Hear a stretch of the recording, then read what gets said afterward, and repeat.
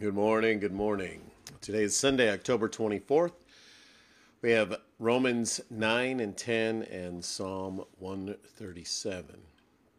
So let's take a deep breath and we'll start this time off by asking the Lord's blessing. Heavenly Father, glorious God, incredible maker and designer, we just ask you now, Lord, to be with us as we spend this time together. Lord, we just ask that you would speak to us through your marvelous word, Lord, that you would open our ears and our eyes to your word, Lord, that you would fill us with your spirit. Give us wisdom and understanding, Lord, as we just begin this time together, reading your word. And Lord, just speak to our hearts through your word. Thank you, Father. Romans chapter 9. I am speaking the truth in Christ. I am not lying. My conscience bears me witness in the Holy Spirit that I have great sorrow and unceasing anguish in my heart. For I could not wish that I myself were accursed and cut off from Christ for the sake of my brothers, my kinsmen according to the flesh. They are Israelites, and to them belong the adoption, the glory, the covenants, the giving of the law, the worship, and the promises. To them belong the patriarchs, and from their race, according to the flesh, is the Christ, who is God over all, blessed forever. Amen. But it is not as though the word of God has failed. For not all who are descended from Israel belong to Israel, and not all who are children of Abraham, because they are his offspring. But through Isaac shall be your offspring be named. This means that it is not the children of the flesh who are the children of God, but the children of the promise are counted as offspring. For this is what the promise said: about this time next year I will return, and Sarah shall have a son.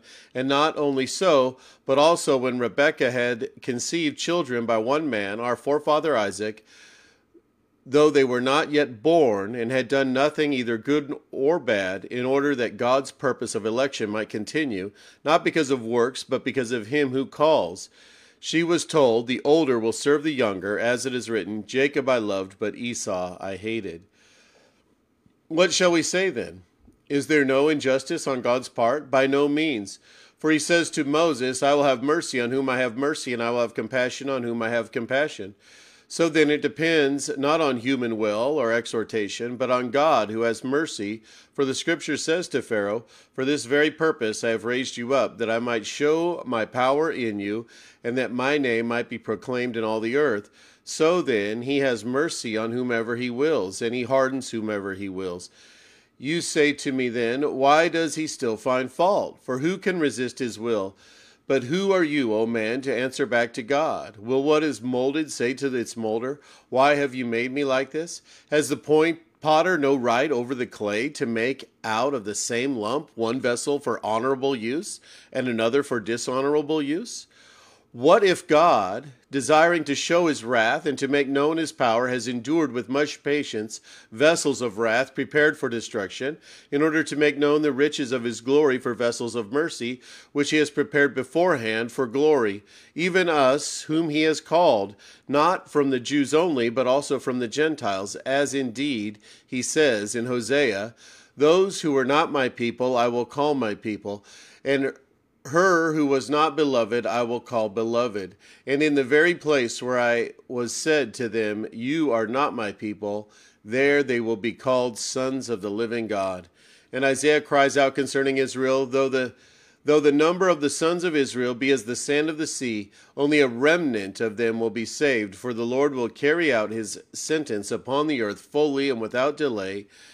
And as Isaiah predicted, if the Lord of hosts had not left us offspring, we would have been like Sodom and become like Gomorrah. What shall we say then? That Gentiles who did not pursue righteousness have attained it? That is a righteousness that is by faith, but that Israel, who pursued a law that would lead to righteousness, did not succeed in reaching that law. Why? Because they did not pursue it by faith, but as if it were based on works. They have stumbled over the stumbling stone, as it is written, behold, I am laying in Zion a stone of stumbling and a rock of offense, and whoever believes in him will not be put to shame. Chapter 10, Brothers, my heart's desire and prayer to God for them is that they may be saved. For I bear them witness that they have a zeal for God, but not according to knowledge. For being ignorant of the righteousness of God and seeking to establish their own, they did not submit to God's righteousness. For Christ is the end of the law for righteousness to everyone who believes.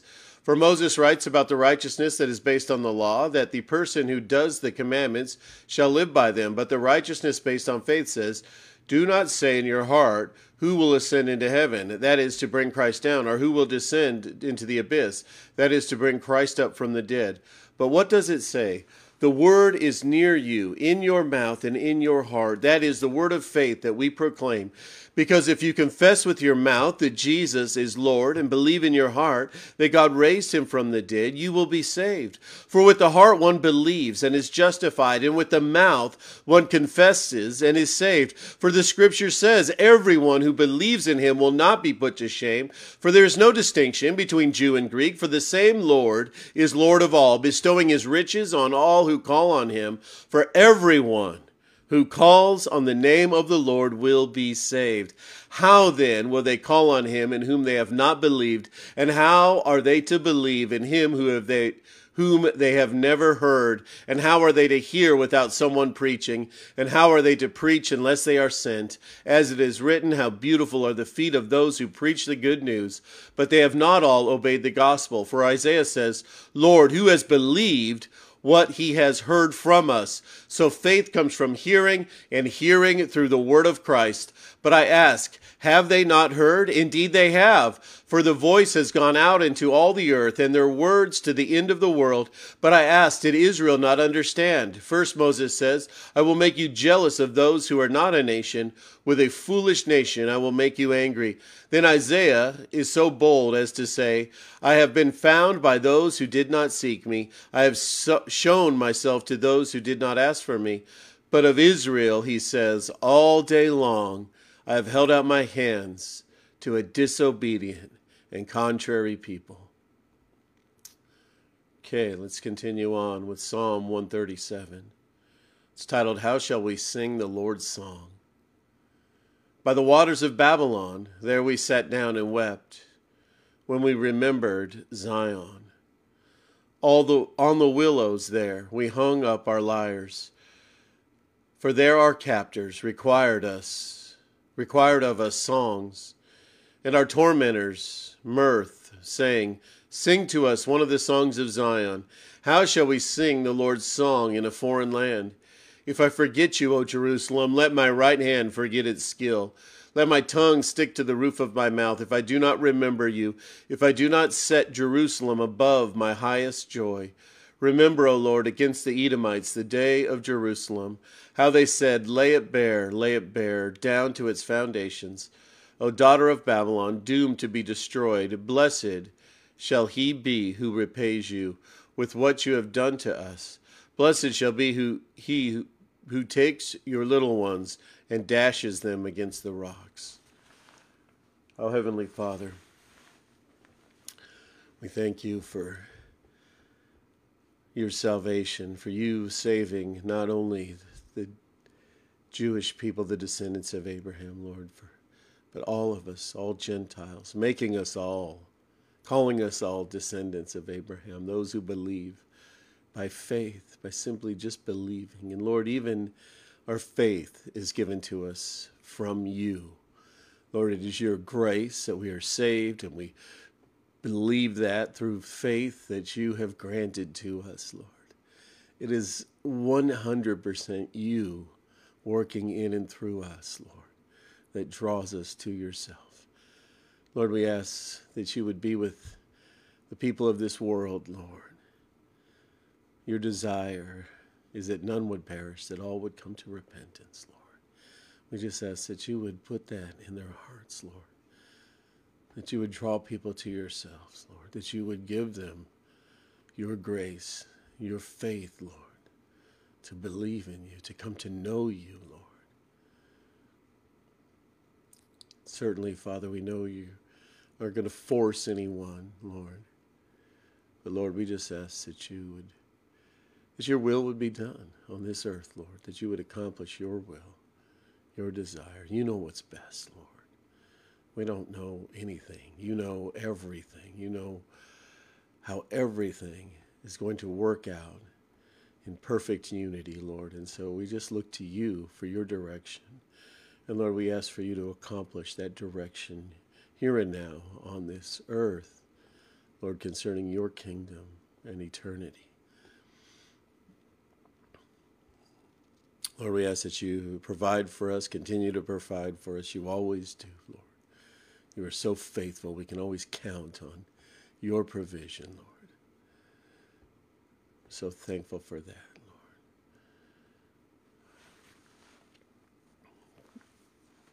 Father, I think of Pastor Rajesh. You mentioned a surgery coming up, Lord. We just ask that you be with him, that you would be with the surgeons there in India, that you would it would work out perfectly, Lord, that it would be a very successful surgery, and he would heal up without any problems, Lord, without any complications. Lord, we lift up Trish and Mark to you. Mark's got a sore on his leg, Lord, again, and we just ask that you would heal that, Lord, that you would just provide for that family, Lord, that you would just lead them to where they need to be, where they can be taken care of, Lord. And Father, we ask that you be with Pam, Lord, that you would heal her, that you would strengthen her legs, help her to stand, help her to get out of that rehab, encourage her as she's stuck in there, Lord, with no visitors, Lord. But we just lift her up to you. And Father, we just ask that you help us to forgive the way that you forgive, Lord. We know you've forgiven us completely, Lord, wholly. We ask that you just would allow our hearts that same forgiveness, Lord. Yeah, if you don't hold anything against anybody, how can we hold something against anybody, Lord? Father, be with those today, this day set aside to worship and glorify you, Lord. We just ask that you would bring people out to our fellowship and to all the fellowships, all your church. Lord, bring your people out this morning throughout the country, Lord. Bring those that know you, that belong to your church, and bring those that don't know you, Lord, that they would come to know you, Lord, and may your word be preached from the pulpits, Lord. Your Holy Spirit, Lord, we just ask that it would go forth, that it would fill the people's hearts, that whatever the pastors and preachers are speaking, Lord, that your Holy Spirit would intercede and the people would hear your truth and your wisdom. And Lord, just speak through the people that are speaking your word, Lord. Bring your word out, whether they intend to or not, Lord, the truth of your word. Because it is all about you, Lord. Help them to understand that this is about you. You are the creator, Lord. You are the main character in this amazing story, Lord. This amazing reality. You're the main character. Lord, so often we get the wrong idea. We get the idea that we're the main character and you are there to support us, Lord. But Lord, it's all about you. You're in charge, and we're so thankful for that. You are the one that needs to be in charge. You are the perfect one to be in charge, Lord. And so we're so thankful for that. Lord, be with us today. Help us to glorify you, to praise and worship you, Lord. Just holy as we come together, Lord. Just allow the things of the world, the things that are on our minds, Lord, to just fade away.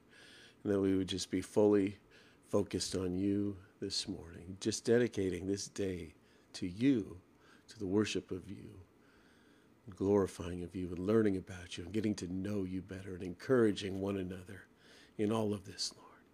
In Jesus' name we pray. Amen. All right, guys, have a great day. We'll see you in a bit.